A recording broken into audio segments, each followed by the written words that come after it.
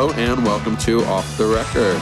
Jesse, I don't turn 22 for 2 weeks, but I'm celebrating my birthday today after we're done taping this podcast. Oh, wow. Well, I guess it is happy birthday to you. 22. My parents caved on everything, and we're celebrating my birthday. 22 Yes. is one of the most insignificant birthdays. I remember when I turned it. It feels like a waste. It's kind of like one of those ones where you're like, there's no real milestone here. Right. You're ancient, so give me your perspective. To me, 22 is worthless. Taylor Swift has now tried to make 22 a thing with her song, and I think that may have a lasting effect on generations younger than me. But I'm not there. So all I have really left to look forward to, I think, is 23 because of what's my age again, right? Wait. I can't believe that's the significant thing, because to me... That's my significance. Well, I'll tell you what my significance for 23 is that's one of the best Jimmy Eat World songs. That too. There's a few 23 hits. To me, I think I've had this conversation seriously with a few people, and no one takes me seriously. I think I may just stop celebrating my birthday after I turn 23. Well, because I'm going to stop getting presents, right? And so after that... I still get presents. I'm 37, yeah. You get presents? Yeah, my parents slip me some cash. Our parents are great. Yeah, True supporters. Half the show is about them, so. I don't know. I feel like I Should we have change nothing the description to music, tech, and our music parents? business, and our parents? Maybe. Yeah. Maybe. I just wonder, like, after 23, like, do I just stop until I turn 30, and then do I cry when I turn 30? I imagine you're still crying from turning 30. I always heard that thing from people that, when people are like, oh, your 30s are your best years. I know you don't believe it, but, everything's so much easier. You just know what to do all the time. Every decision, I read, you millennials, being like, I don't know what to do about this. All the answers seem really easy to me. Huh. Life's just really easy. You just do it. You do this, you do that, and that's that. Did you help my mom pick out my birthday present this time around? I think after that comment I made, she has not enlisted my help. Got it. Interesting. You may be in the Jewish doghouse. The Jewish doghouse. That you're going to get into that Lena Dunham list territory, and then we're going to get in trouble. It's a kosher doghouse. You don't have to worry. Don't talk about Jews and dogs. Apparently the ADL gets all over you. But that's me. All right, so enough with the tangents. Enough of the tangents. That was it for this episode. Well, thank you for listening past our tangent. If you're listening live on Adobe, we appreciate your time. You can check on us to hear more from us at offtherecord.fm, and we're on iTunes, and you can leave us happy birthday show review comments and all of that. But we have a slight bit of follow-up this week, which is a few months ago, there was talk about the music industry changing the release day from Tuesday to Friday. We followed that up by confirming that it was going to start being on Fridays. And now it seems that has further been confirmed in that the first global release date will be Friday, July 10th. I just wanted to throw that out there. I am curious, and we don't have to really talk about it too much, but I've seen a few people ponder the idea, which Jesse started talking to me about, if labels will just sort of ignore the release date. And Jesse, I think part of your commentary was it's not so much about the labels ignoring the release date, but as more music becomes independent and let's do what we want when we want it to, the release date doesn't really matter. I think it's that, and that also, since managers seem to control this much more, that even though that the labels are the ones running the aggregating to the distributor, it seems like this is going to keep being ignored. Well, yeah, I'm curious. I have an email ready to send to ADA, Bad Timing and Jade Tree's distributor, regarding, we had a few releases planned for July 14th. I'm not spoiling anything there. And now I don't know if it's going to be July 14th or if it'll be July 17th or July 10th, because of it's going from Tuesday to Friday. So I'm kind of curious. I'm kind of not excited, but I guess I'm going to enjoy the fact potentially that I can sort of talk about the change as it happens to me, because I'll be putting out a few releases within that 2-week span of time. We'll have real evidence. So another bit of follow-up we have is we decided to start doing our new feature, which is #TellOTR, where we get your feedback on some of the things we discuss. And this went really well this week. I actually think some people said some things better than we discussed them. Yes, we value your opinions. One of the things I thought that was interesting, listener Twitter user X Brian 44X said, I immediately thought of Green Day as I was listening to the podcast. Too music to digest becomes a chore, which I think is a great point, because I think of those Green Day records, and it did feel like a chore to me to like have to get through those. And if there's one thing you don't want with your big grandiose releases, for it to be like, you feel like you're getting a homework assignment to listen to all of it. Yeah, well, that's what I was going to say. I was like, God, do I have to listen to the? And frankly, I failed my homework because I only listened to the first record, and I was like, I can't do it. I can't listen to the other two. Yeah, no. I to be honest with you, I think I scanned each one, like, and I was just like, this is so bad. Yeah, like, I don't even know that it necessarily needs to stop at double records as much as it's just like even like really dense records. Like, yes. It's okay to make like a crazy dense record, but sometimes like I've had this conversation with Andy from Manchester, and Simple Math to me, the band's third record, I like a lot, but I need to like, I don't just hit play on that record, but I feel happy to hit play on their other three records. But with that record, it's like it's dense, it's heavy. I have to be like, okay, I'm going to listen to this now. This might destroy me, or it might take me a lot of headspace to listen through. And that's a good record, and it's different than like Green Day shitting out 3 bad records. But I think, it can still be a thought. Like, did we make a record that's too much? Like, do you have a reason to not hit play? Yeah.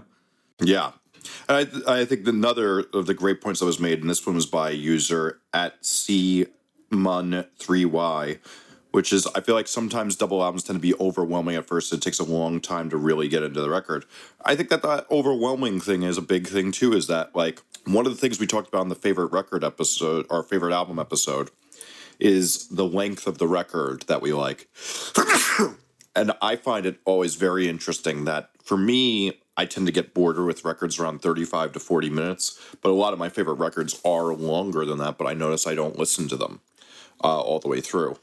Like a great... Do you, I was younger when this transition started to happen, but like you actually have really good perspective as a producer. When we started to go from like 14 song records to 10 song records, was that like, were you stoked on that? I was. I think a more concise record is better. And I think one of the other hidden secrets that we should probably expand upon on another episode that bands don't get about records a lot of the time is that you should write a lot more songs than you put on your records. And I think that that's something we've not discussed much. That is a real key to making a great record and is really lost on. Yeah, we should discuss that because every time I see a band tweet, picked the best 10 out of 45 songs, that terrifies me, but I guess you're on the other side. Yeah, and well, I mean, I will tell you, if it is one of those things, I mean, you know what, we'll get into this on the episode we tape tomorrow.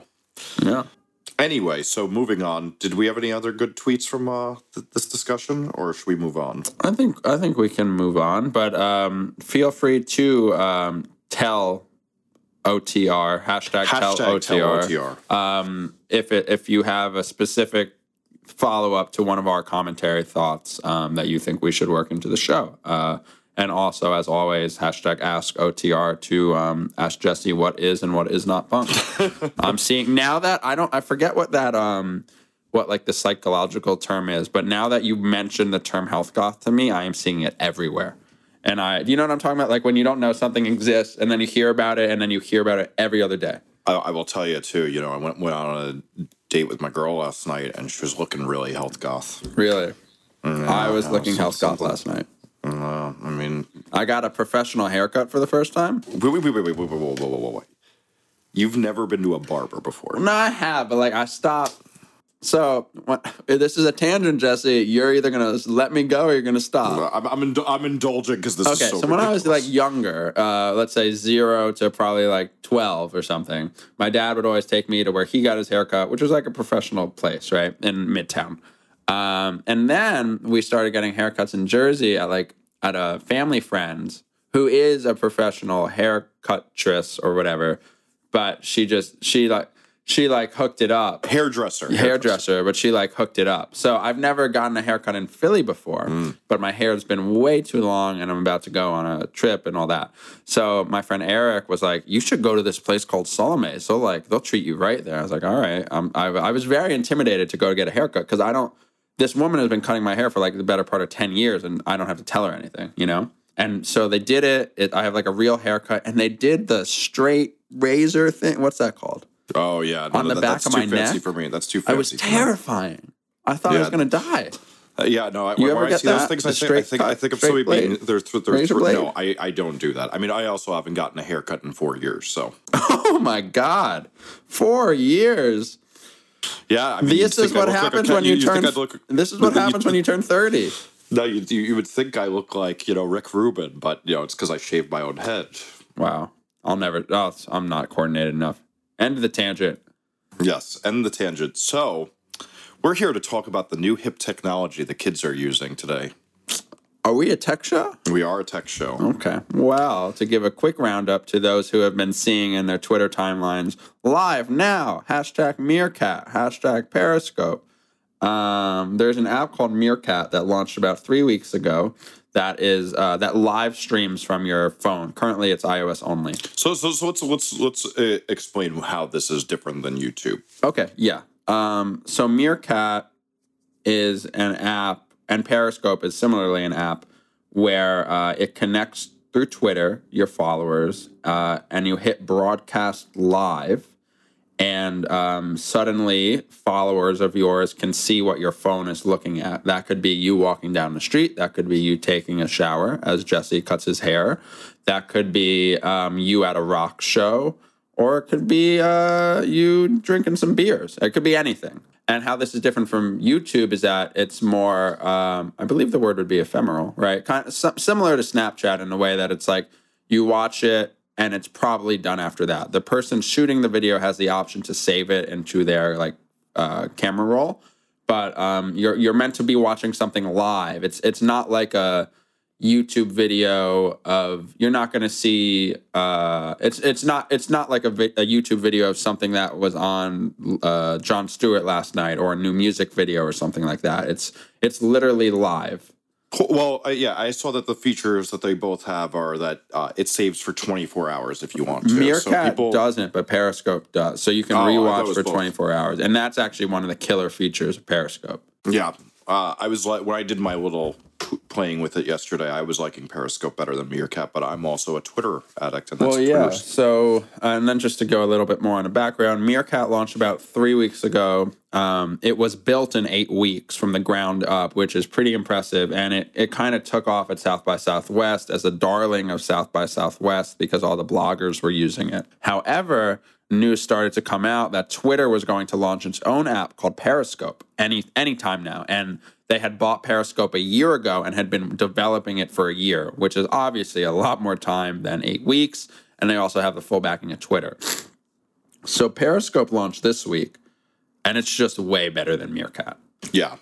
For instance, like it takes you, everything's better, including the most important part. When you go in to watch someone's live Meerkat, it can take up to 30 seconds to load like the video.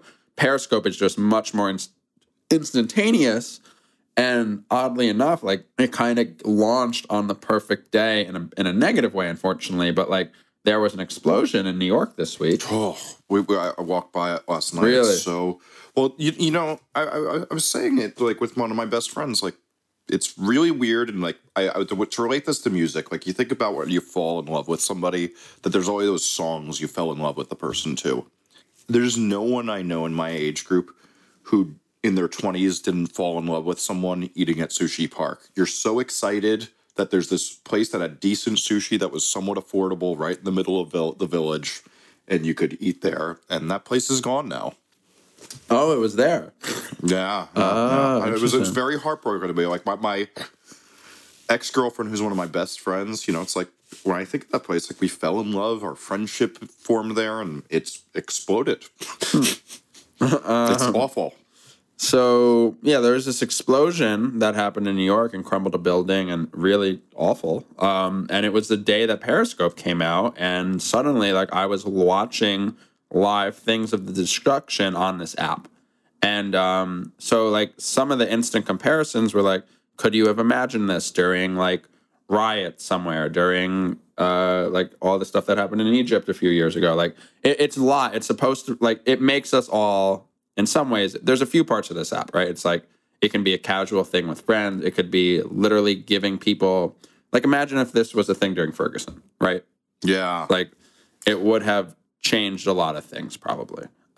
We were all watching very weird and strange live streams that no one knew where it was coming from versus, like, it gives the power of vision to every individual who has a smartphone, and that's powerful. Yeah, Rachel Maddow did a great show, a monologue about this on her show last week, where she talked about like how when you have these quantum changes. So like one of the other big quantum changes this last week was Tesla coming out with that self-driving car thing. And now the world will never be the same. This is one of those moments where it's like people are going to be broadcasting. And she made the interesting point that, like, for politics, this is going to get people caught saying dumb things way more often. Totally. And I think for bands, too, like, you know what I think is going to be really interesting? Like, you know, like when bands do really special sets now and everybody's going to be able to see when a band's doing something. Because you're going to be, like, let's say you're on Twitter and you hear that your dreams came true and Tom has come back to Blink-182 and he randomly comes on stage to do it. And he's sitting there singing about all his psychopathic alien stuff. You can just search on Meerkat or Periscope and find who's streaming that. I mean, I am now live Periscoping our conversation right now, Jesse. Are you really? Yeah. I was just like, let's see how long it would take me to hit broadcast. And I'm already doing it. And there's 3 people. They can't hear you, but they can hear you. They can hear me talking about. Someone just called me a suit. Oh. I should show them that I'm only in boxers right now. I got dressed to do this, but you know what I keep forgetting to mention. You know what I've been wearing through most of our podcasts lately. What have you been wearing in our podcasts? The Insane Clown Posse hoodie that you gave me. Oh my god! Because when it turns from winter to spring in that medium time, I like the studio gets a little cold, but not so cold to wear a jacket or something. And I need that hoodie, and I don't want to get my nice fashionable clothes dirty, so I put the ICP hoodie on. Well, I need to stop this broadcast so I can tell a quick story. Jesse, many years ago at Bamboozle 2011, I was set to. Are you going to indulge me here? Yeah. I was set to. Through Jesse's help, through my dear friend Buddy Nielsen's help. Through the help of Man Overboard, I had begun a quest to interview ICP at Bamboozle. I was very excited about it. I shared my excitement with Jesse, and then we hatched up a great idea where while I sneakily contacted ICP's manager to set up an interview. I was very polite because I didn't want to spook them. And then we transitioned to, we could have Zach and Buddy from Man Overboard and Census Fail interview ICP and me film it, and it just be and like Zach wrote questions probably written by Jesse, and Buddy yes. wrote questions, and Buddy wrote some like legit questions, and it was time to do it, and his manager and ICP's manager canceled the interview, and I was very, very sad. To make it up to me, ICP's manager sent me a lot of ICP branded clothing, in which was like, what sized hoodie is that, Jesse? Oh my god, like double XL. Like it's a Juggalo sized only hoodie. It's Midwestern size is the way I'd put it. Oh wow, that's good.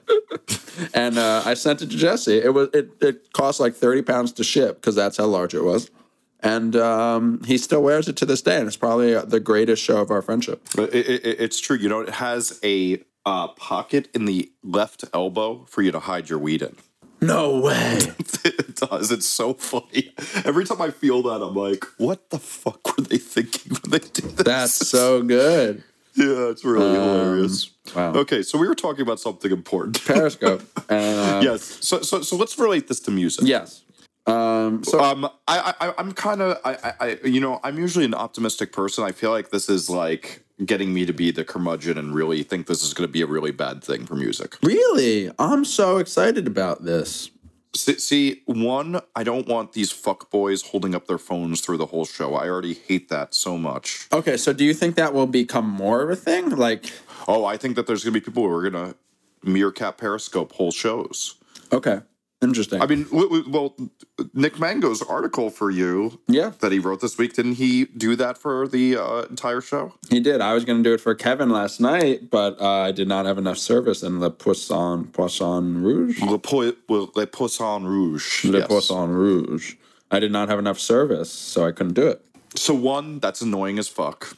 For two, those like fuckboy bands that like, you know, like the ones who abuse social media all day long are gonna do the worst things with this. Like they're gonna be meerkatting and Periscope, and their fans like, we love you so much all day long. Is gonna be the worst thing ever. All those like MySpace type bands that are just annoying as hell are about to get even more annoying with this. Like, we're meerkatting us in the van on tour.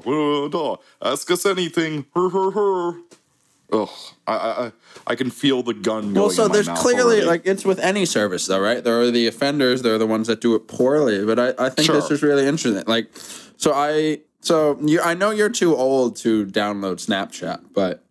I've downloaded it. I just don't use it anymore. I kind of hate it. So Snapchat's a really interesting service, I think.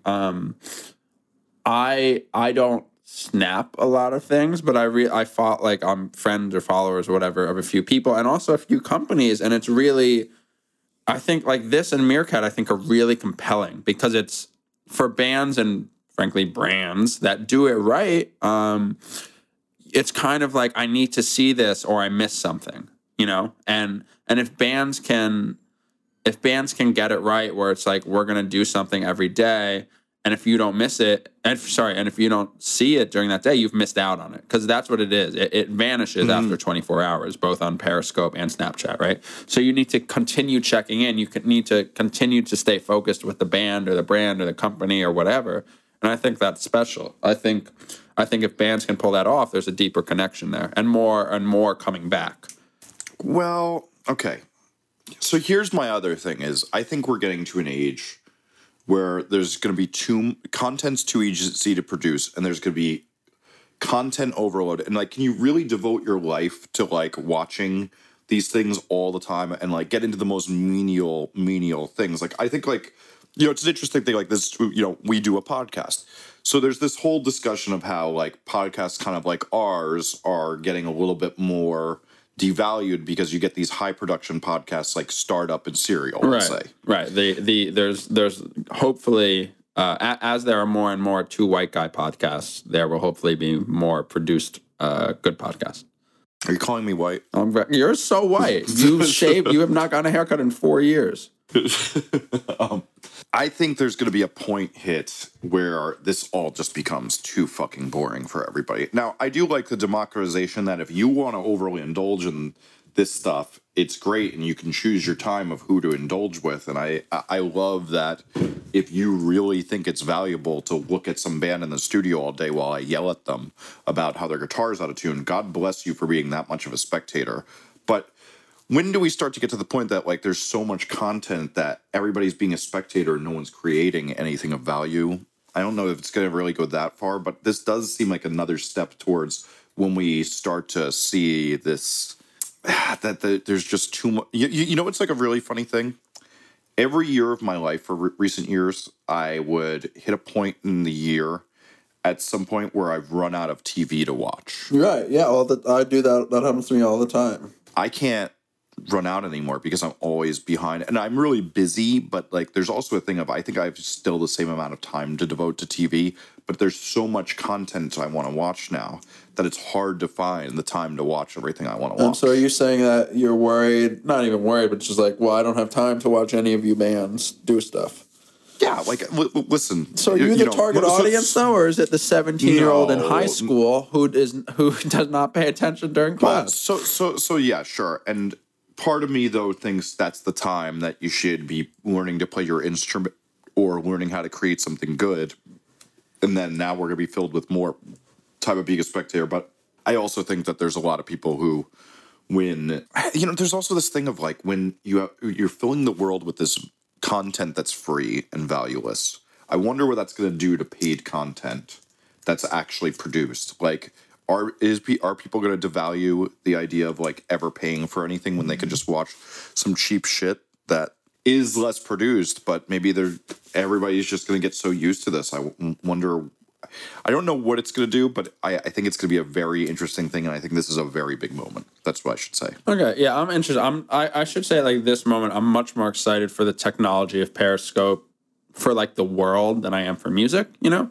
Like, I think, seriously, like, I think the best example I've been able to think of and that I've been able to read has been, like, something like Ferguson, right? Like, yes, it would have been potentially incredibly changing for the ordeal. When the riots were happening, there was people doing live streams. Yeah, but I was watching a lot of right. those. But I think this could be like, let's say there's a groundswell of users on Periscope, right? Like, that becomes the app for it, for sure. Then we're all going to be able to be much more in tune to it rather than like chasing down. Like, I was clicking on strange links during Ferguson to live stream stuff, you know? Yes, I was like, what am I doing here? Like, am I going to, I don't know. But if we're all going through one app, that could be special. And that, unfortunately, unfortunately, something like Ferguson is going to happen in the world sometime this year, probably as well. And it's going to happen in Indiana in the next 2 weeks after that stupid shit that just went on there. Right. There are terrible things that happen all over the world every day, and apps like this could really shine some light on those scenarios. And that's interesting to me, and that's, I think, great. For music, I don't really know. There's a lot to do, and a lot of it is meaningless. But if I can, let's just say I use Snapchat or Instagram or Periscope or whatever to show the unboxing of Bad Timing Records' next 3 vinyl releases before they've been officially announced, or the day before they've been announced, or something like that, right? Like, if we can get more people to be like, oh, I saw this and now I want it early, maybe that translates, maybe that doesn't. But I don't really know regarding music, but I'm curious, and I really like the service. And I've watched a bunch of people try it out over the past few days, and I have found it compelling. But none of those people have been music people, to be fair. Well, what I would be curious about is if any of our listeners have a perspective on this, and if they're excited about this, or they think this is our society going to hell in a handbasket. So you can tell OTR any of your opinions and send us we'd love to hear what you think, but I'm really not looking forward to the person who puts their phone up in front of me at a show. Please, also, listener, do tell OTR if you feel like Jesse's being an old man this week. So the show thing is fair, but I feel like that happens all the time anyway, and we're all like, if for like but pictures happen, and you take a picture and then you put it down. This is having it up the whole damn time. I guess I don't know. To me, it's like that's already a lost cause, right? I know any show I go to, there are professional photographers, and I know like I could find those photographs, and so I would imagine the other people in the room. Yeah, they are all taking photos that they'll never look at again, and I think it's just a lost cause. Though, you did see that selfie sticks got banned, right? From Coachella and Lollapalooza? I did not see that. Coachella and Lollapalooza, they are banned. Oh, that makes me so happy. Yep. It's, Did you see the people who took the selfie in front of the explosion? I did. Did you see it on the cover of the New York Post today? I did not, but I hope to God those people are shamed into leaving New York. Yeah, it's the cover of the New York Post. That's why I thought we were going to have a little segment talking about the New York Post and about how we usually wouldn't want to talk about the New York Post. This is one of the most toxic forces in New York society. The cover today is selfies at tragic blast site, village idiots, and then their subheadline is "Say Sleaze." Pretty good. Oh, that's pretty good. Pretty good, right? Every once in a while they get a good headline in there. I mean, I'm cool with selfie sticks. I just am not. I think they're dangerous at festivals. Oh, awful. Moving on. So, a band I've worked with called Forever Losing Sleep wrote in something that I think a lot of our musician listeners would like a perspective on. They're presently doing really well with their new record. It's very high up in the rankings on Bandcamp, and they wanted to capitalize on this by writing to a label. They wrote to me and they wanted some input on a letter, and I figured you and I could dissect this letter and talk about this. I think, interestingly, you had a writer write a really good piece for you this week about how to approach people in the music business. Maybe you talk about that first, then we go through this. We have an ongoing monthly series on the site called Get Schooled that is written by Jamie Coletta, who's a publicist at Side One Dummy and a good friend of mine. She is, in my mind, writing the gospel currently. These are all things that I think about every single day for 5 years, and I get too angry to write them. and she's really good at writing them in an enjoyable. She's doing a great job, and it's helpful. It's not putting anyone down. It's like it balances between funny, snarky, and legitimately educational for bands, and I think readers. And it's been going really well. And I seriously look forward to reading it every month. It's so good. And so her article this week. If you just Google properties that get schooled, you'll find it. But it's how to approach the industry without driving them absolutely insane. And so there's sections about crafting the perfect cold email pitch, which is what we're about to get into, right? And we should explain, a cold email is writing to somebody that you have never talked to before and trying to introduce them to your music. Right. And which I think we would both agree is 9 times out of 10 a very lost cause, even if you write the best email. Agreed. But what you should always try not to do is try not to make a fool of yourself in that email, whether that's spelling the person's name wrong. If you're emailing Property of Zach, don't say absolute punk because you just emailed 10 people and you got confused on one of them. Happens all the time. Yeah, because then I look at your band name and I go, oh, God, these morons are contacting me. Right. At least if you're somehow going to get someone's attention a year later, don't for some reason make them remember that you were an idiot a year ago, I guess. Right. Yes. So I think that's the key is if you're going to do this practice, which is usually a lost cause, and you could be spending your time, I wrote a whole book that argues instead of doing this, that you should be trying to get fans to do this work for you. Oh, yeah. And that's basically the premise of my book is that what you want to do is you want to get fans talking about you so much that the labels take notice, because that is what they do, are the label, the booking agent, the manager. That's really the thing you should be doing. But if you're going to do this, let's talk about what this should look like. So the first thing with this letter is it's 3 paragraphs long. And I'd say about 15 sentences. Jesse, I can't read anything. I don't know how I'm going to read this much. I have to scroll down, up and down on the Google Doc to get up and down it. Oh, my. Yeah, I mean, it is true. You should never, 2 small paragraphs are the longest this should ever be. You want to be, and... So I've now seen this in a lot of ways, through the site, through management, through the label. Jesse's seen it through his site, through his book stuff, through being a manager, a producer, a podcaster, right? Like we've seen them all, good and bad and somewhere in between. And unfortunately, if an email is 7 block paragraphs, you don't stand a chance, because I don't even stand a chance to make it through. If Thomas sends me an email that long, I'm telling him to go screw himself. True. This is too long of an email. Yeah, you're not trying to write a 5-paragraph essay. Mm-hmm. So concise is the first thing. Yeah. So let's get into the content. So the letter says, "Hey, my name is Joe, and I sing in a band. I sing in and manage a band called Forever Losing Sleep from New Jersey. We formed in September of 2012, and since then we've played 150 plus shows, completed 7 2- to 3 week long East Coast tours, and played multiple festivals up and down the coast. So far, so good. One of the first things you want to do is say, hey, I've been doing this. Here's an exceptional detail about how hard we work. Great way to start off. Then it goes downhill a little. We released our first full-length titled I Lost Myself Again on October 14th of 2014, which was mastered by The Lodge, Brand New, Against Me, and the Foo Fighters, and many more. Here's where I think we go downhill. Okay. I'm a mastering engineer, and I will tell you, who mastered your record and putting their credits is the stupidest thing you can do, because every business person in the music business knows that mastering engineers, one, don't discern whether all you have to do is have money. Right. Yeah.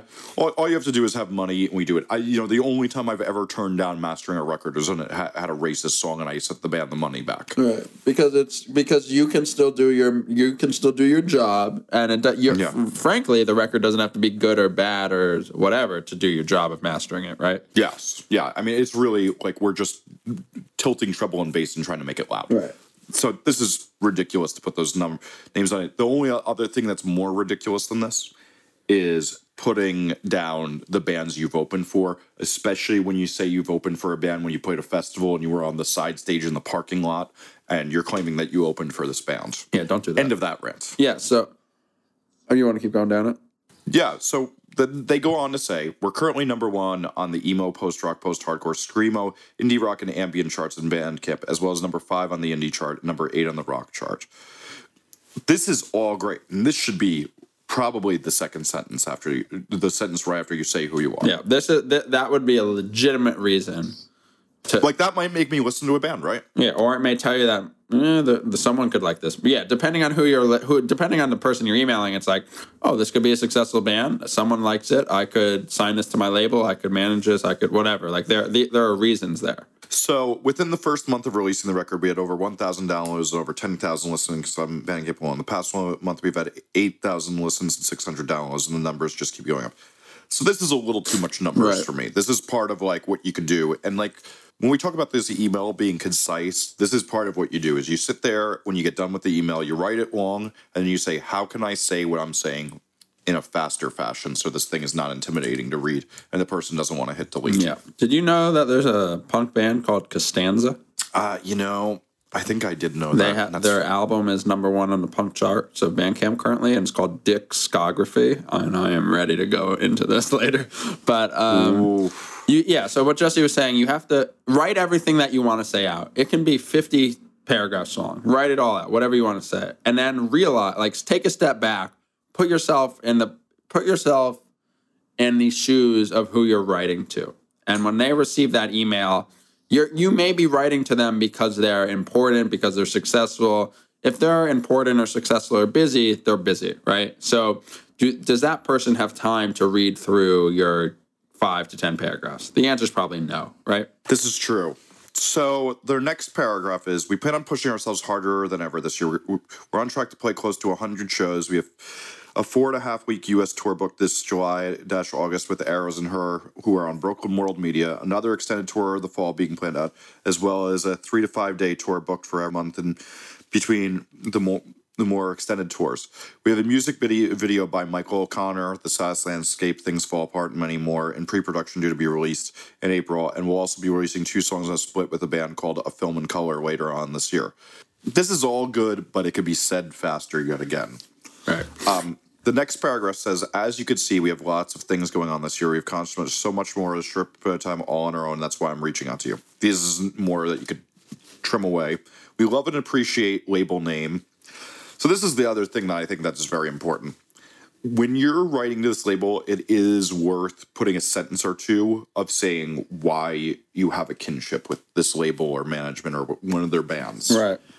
Like, I often say that the most important thing to do with that, if you want to do letters like this, is that you get a band on that person's label that you're friends with to send this to them and say, hey, this band's really good. You should check them out. Yeah. But you really, if you're going to do one of these, you want to say, like, if I was writing to Zach and I was in a band, I would say, hey, Bad Timings released a bunch of my favorite records this year, and I would really love to be a part of what you guys are doing because I believe in it. And then I'd get a serotonin hit from Ego. Yes. And I would maybe check it out. So there's nothing, the things inherently wrong with this email are fixable. Yes. There's clearly some points of success. You've played shows.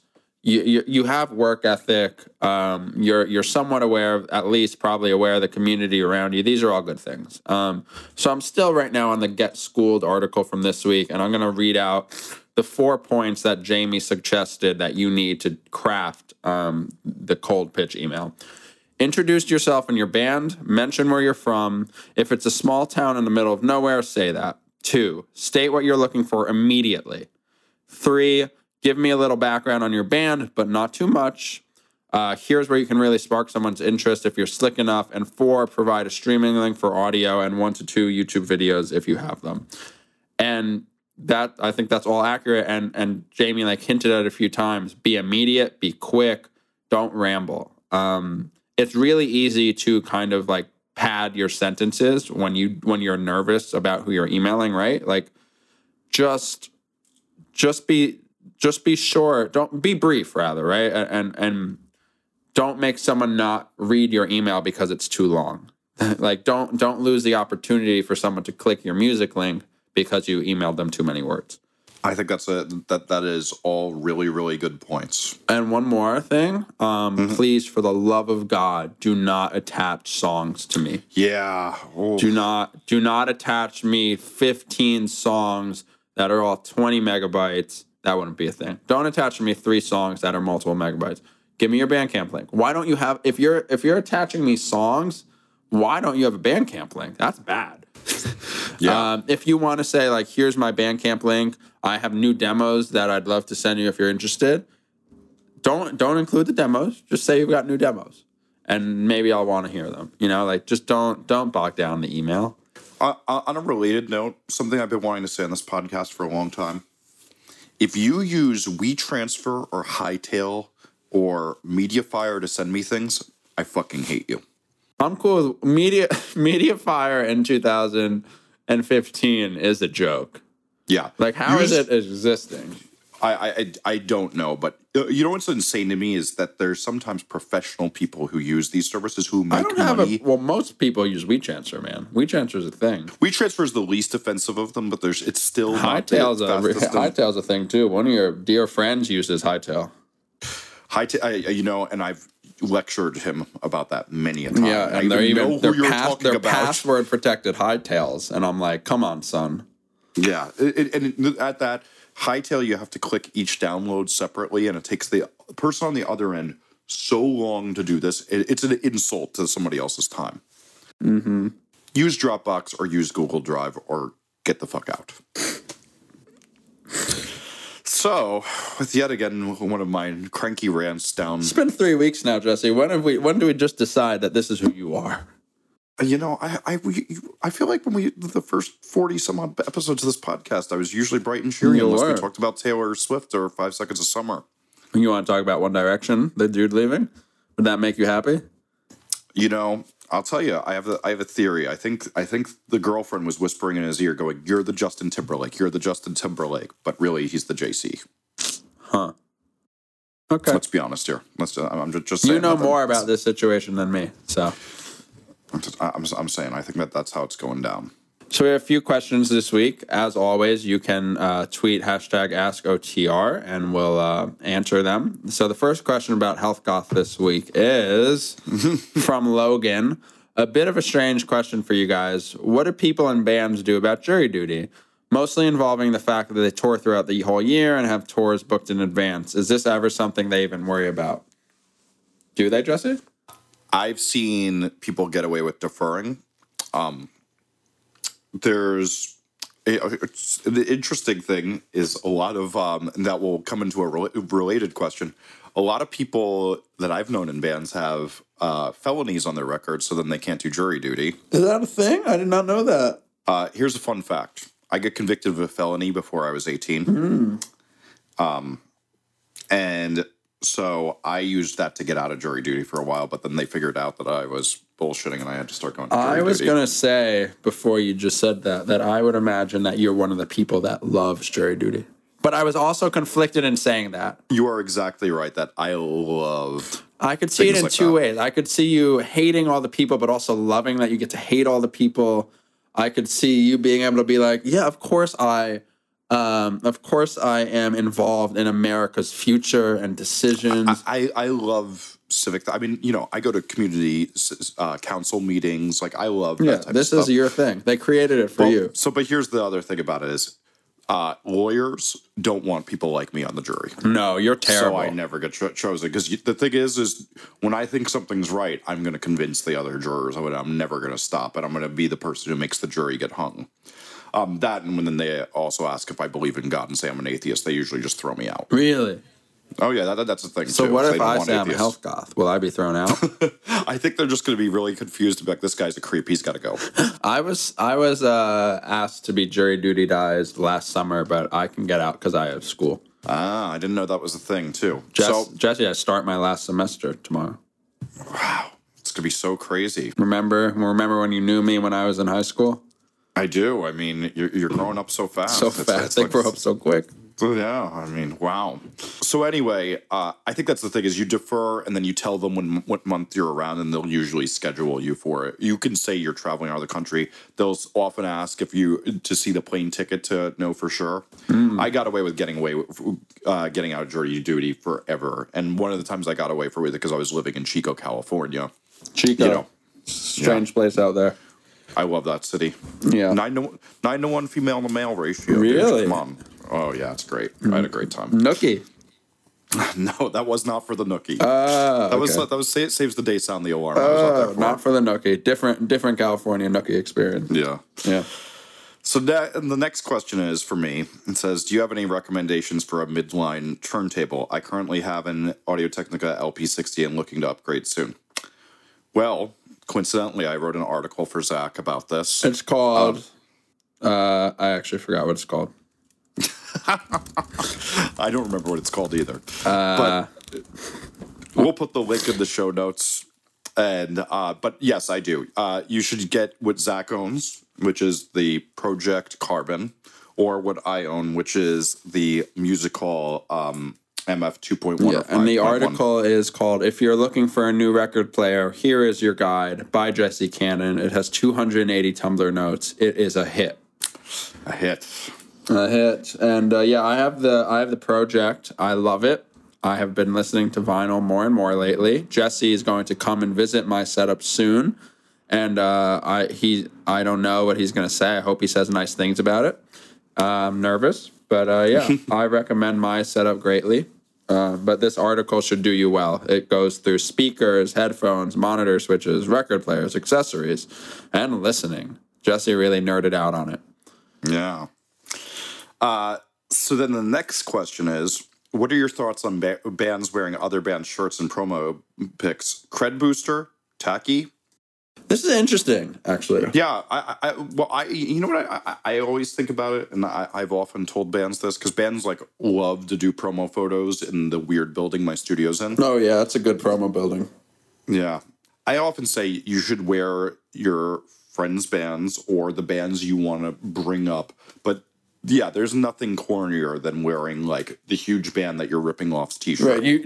Please don't wear a Blink-182 shirt in your promo photo. Yeah. I mean, if you're, it's one of the funny things with a band too is that usually in a band, let's say there's 5 people, there's the one person who doesn't really listen to the type of music they make, and if that person listens to really corny things, like he wears the Alter Bridge t-shirt. What's that? That's the band that Creed became without the lead singer who went crazy. Yeah. They're one of the worst bands that's ever existed. Yeah, don't wear that. If you want to be judged by me, don't wear your Taylor Swift shirt. Yeah. Oh, I have a Taylor Swift shirt. Did you know that? Wow, Zach. I'm going to wear it on Monday. Oh, jeez. I'm definitely going to wear it on Monday. You're going to really make me crazy on that episode. I'm going to pick Jesse up in my car, and I'm going to be in a Taylor Swift shirt.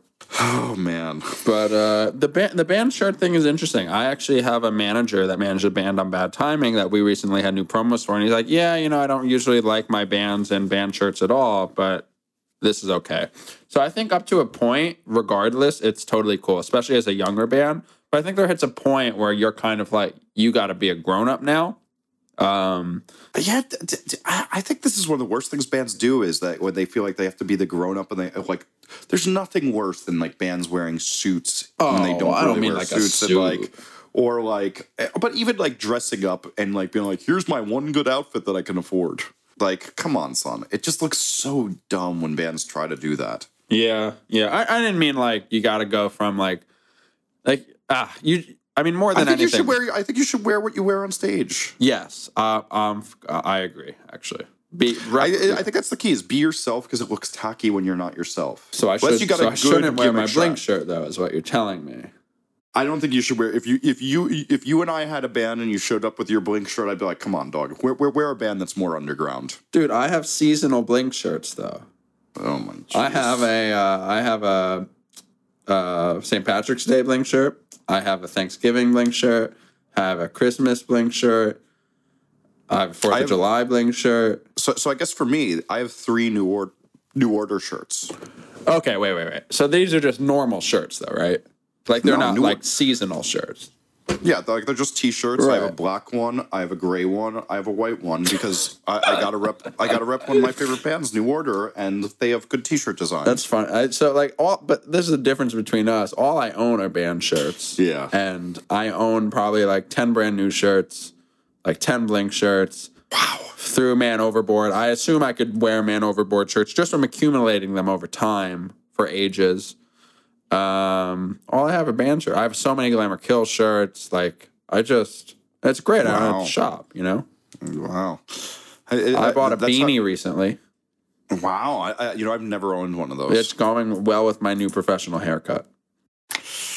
I just can't wait to see. Thank you. My mom doesn't like it.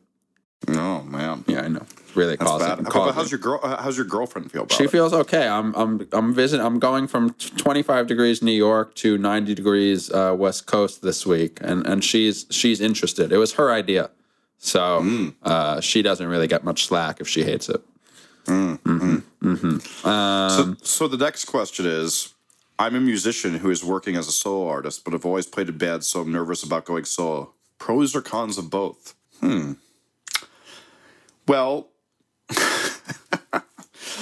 the cons of going solo is it's usually terrible. Real talk from Jesse Cannon. Well, I think there's a thing that is very understated, and I think we've talked about this a little before, is that the other members of your band are there to be your bouncing board, and very few people, like I say this to people a lot, that one of the things that's overlooked about Albert Einstein's genius is when we call him a genius. This is going to be terrible. This is great. Is that when we call him a genius, Albert Einstein knew that he wasn't the smartest person about things, but what he did is he found people who are experts about things. Incidentally, one of my recommendations is I'm reading that book, what is it called? Inventing Steve Jobs? Yes. Have you started? Yeah, I started Becoming Steve Jobs. Becoming Steve Jobs. I haven't started it yet, but... And it's a very similar thing they say about him in the book, is that, like, Steve Jobs knew when he wasn't an expert about something, so he'd go and find an expert, hence why he hired Johnny Ive. Can I correct you? Well, go ahead. Johnny Ive was hired when Steve was ousted from the company, and that's right. You're right. Steve Jobs was going to fire all the designers when he came back to the company, and he decided to spare Johnny Ive's life, and then they had a beautiful friendship and relationship after. You're totally right. Well, so he still goes to Johnny Ive. Yes, they had an incredibly deep relationship creatively. Yes, so I think that's the biggest con, is that a lot of times solo music isn't made well. And you see all these solo artists running to different producers because they're really trying to get that objectivity you get from having a band. Oh, that's interesting. That's a really good point of view, actually. Yeah, I've been down this road a lot. I mean... I'm going solo. Well, have fun with that. What will you do without my bad attitude? I'll be happy. Pros of it? You could try to bring back acoustic songs now that Dashboard's back. That's it. Yeah, I'm not feeling too good about this here. Acoustic songs are hard, huh? Like, I realized it when Tom released his acoustic song from his Blink demos, and I was like, it's so hard to write like a good acoustic song. Well, so you want to know the hidden secret about this too? So you think about like Radiohead. And like, especially even like post OkCupid Radiohead, or not OkCupid, OK Computer. At the core of those weird songs, if you picked up any of those songs and just played it on an acoustic guitar, it's a really good song. Just with chords alone, it sounds phenomenal. And I think that's one of the things people forget is what makes going solo acoustic hard is that it has to actually be a really good song. You can't dress it up with all the production and all the tricks that we use to manipulate people into thinking these are good songs. Yeah. That makes the game a little harder. And, your voice is naked, you're sitting there, and, there's not much to disguise. You can't fake it anymore. It's true. And, also, the auto-tune shines a lot more on solo acoustic stuff. Would you use auto-tune on my voice, Jesse? Can you just plop auto-tune on my voice right here at this very moment? You want to know something no one wants to hear? Yeah. Either of our weird voices sing. Okay. And for our last question this week, what are the steps that one would take to find out if his or her criminal record would interfere with them being able to tour in other countries? Tough question. So I've been down this road. Yes. A certain member of a certain band I used to manage had a nice little felony on his record that led us to a lot of trouble. And what you have to do is you have to consult that government. If you Google, let's say, traveling to Canada felony, it's going to tell you exactly where to contact, and they're going to tell you everything you need to do with what you did to do this. We ended up getting his record expunged. so that he was able to do it. We were very lucky that his mother was born in Canada, so he was able to go to and from much easier. It's tough. You really got to do the legwork. You cannot take it even a little bit on chance, because are you about to spend $1,000 to take it on a ticket to go to Europe and actually spend like $5,000 if all band members are going, and then to get turned around? Like, don't do that. You really got to make sure. Yeah. Contact the appropriate people. I don't know whether it's the embassy or the government that does in each country, but if you just Google that, people have this problem every day. There's websites devoted to what you do for this. Just do that. Yes, just do that. So we have some recommendations this week. Oh, yeah. I'll recommend a few things, and then you can recommend something that confuses me. Okay. I saw Kevin Devine play his last show of tour last night in New York City. It was very lovely. Continue to check Kevin Devine out and all his lovely Bad Timing Records releases. I'll recommend the new Death Cab for Cutie record that Jesse will laugh at. I will recommend you don't waste your time on that. I think it's it's currently my album of the year. What? Really love it. Deeply love it. I want to know where are you getting the crack that you're smoking? Have you listened to it? Have you listened to it? Yeah, I listened to the stream with a few songs. I got 3 songs that I couldn't take it. I love it. I think it's great. I think it's similar to Plans in a lot of ways, and I really like it. Also, just since I was scrolling through my iTunes, Jake from Modern Baseball has a little side project called Slaughter Beach. They're fun songs, and you can check that out too. I have a serious intellectual recommendation. As I was saying, Becoming Steve Jobs, I think is a very insightful book. I'm actually enjoying it more than I enjoyed the Steve Jobs biography, which is a book I really enjoyed. Did you know that is currently regarded as a horrible book? And well, it's really funny that how when it came out, people were like, this is a great book, but Apple people, I feel like they really did a PR push that was a terrible book. Because everybody loved that book when it came out. Yeah, and they're highly recommending this. They've thrown all their weight behind it. Yeah, really interesting. I think that's really weird because I kind of feel like it's like almost a revisionist history. Because people, when that book came out, people were losing. I mean, I would call it one of the, like, if you told me I could only recommend 20 books, that would be in there. Yeah. But this is seeming like it's better. It's really, really good so far. I'm only about an hour into listening to it. Oh, so you're listening? I only listen. God, interesting. Because I bought it.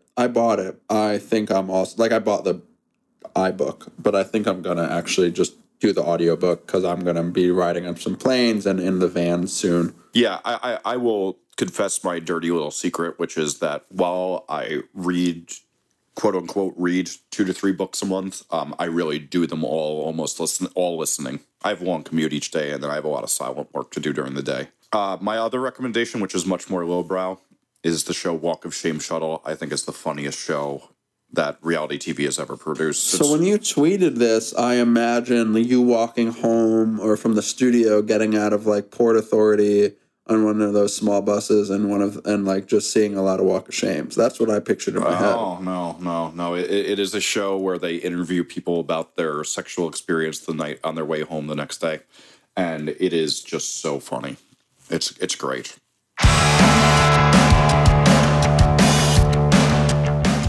Well, thank you for listening to Off the Record this week.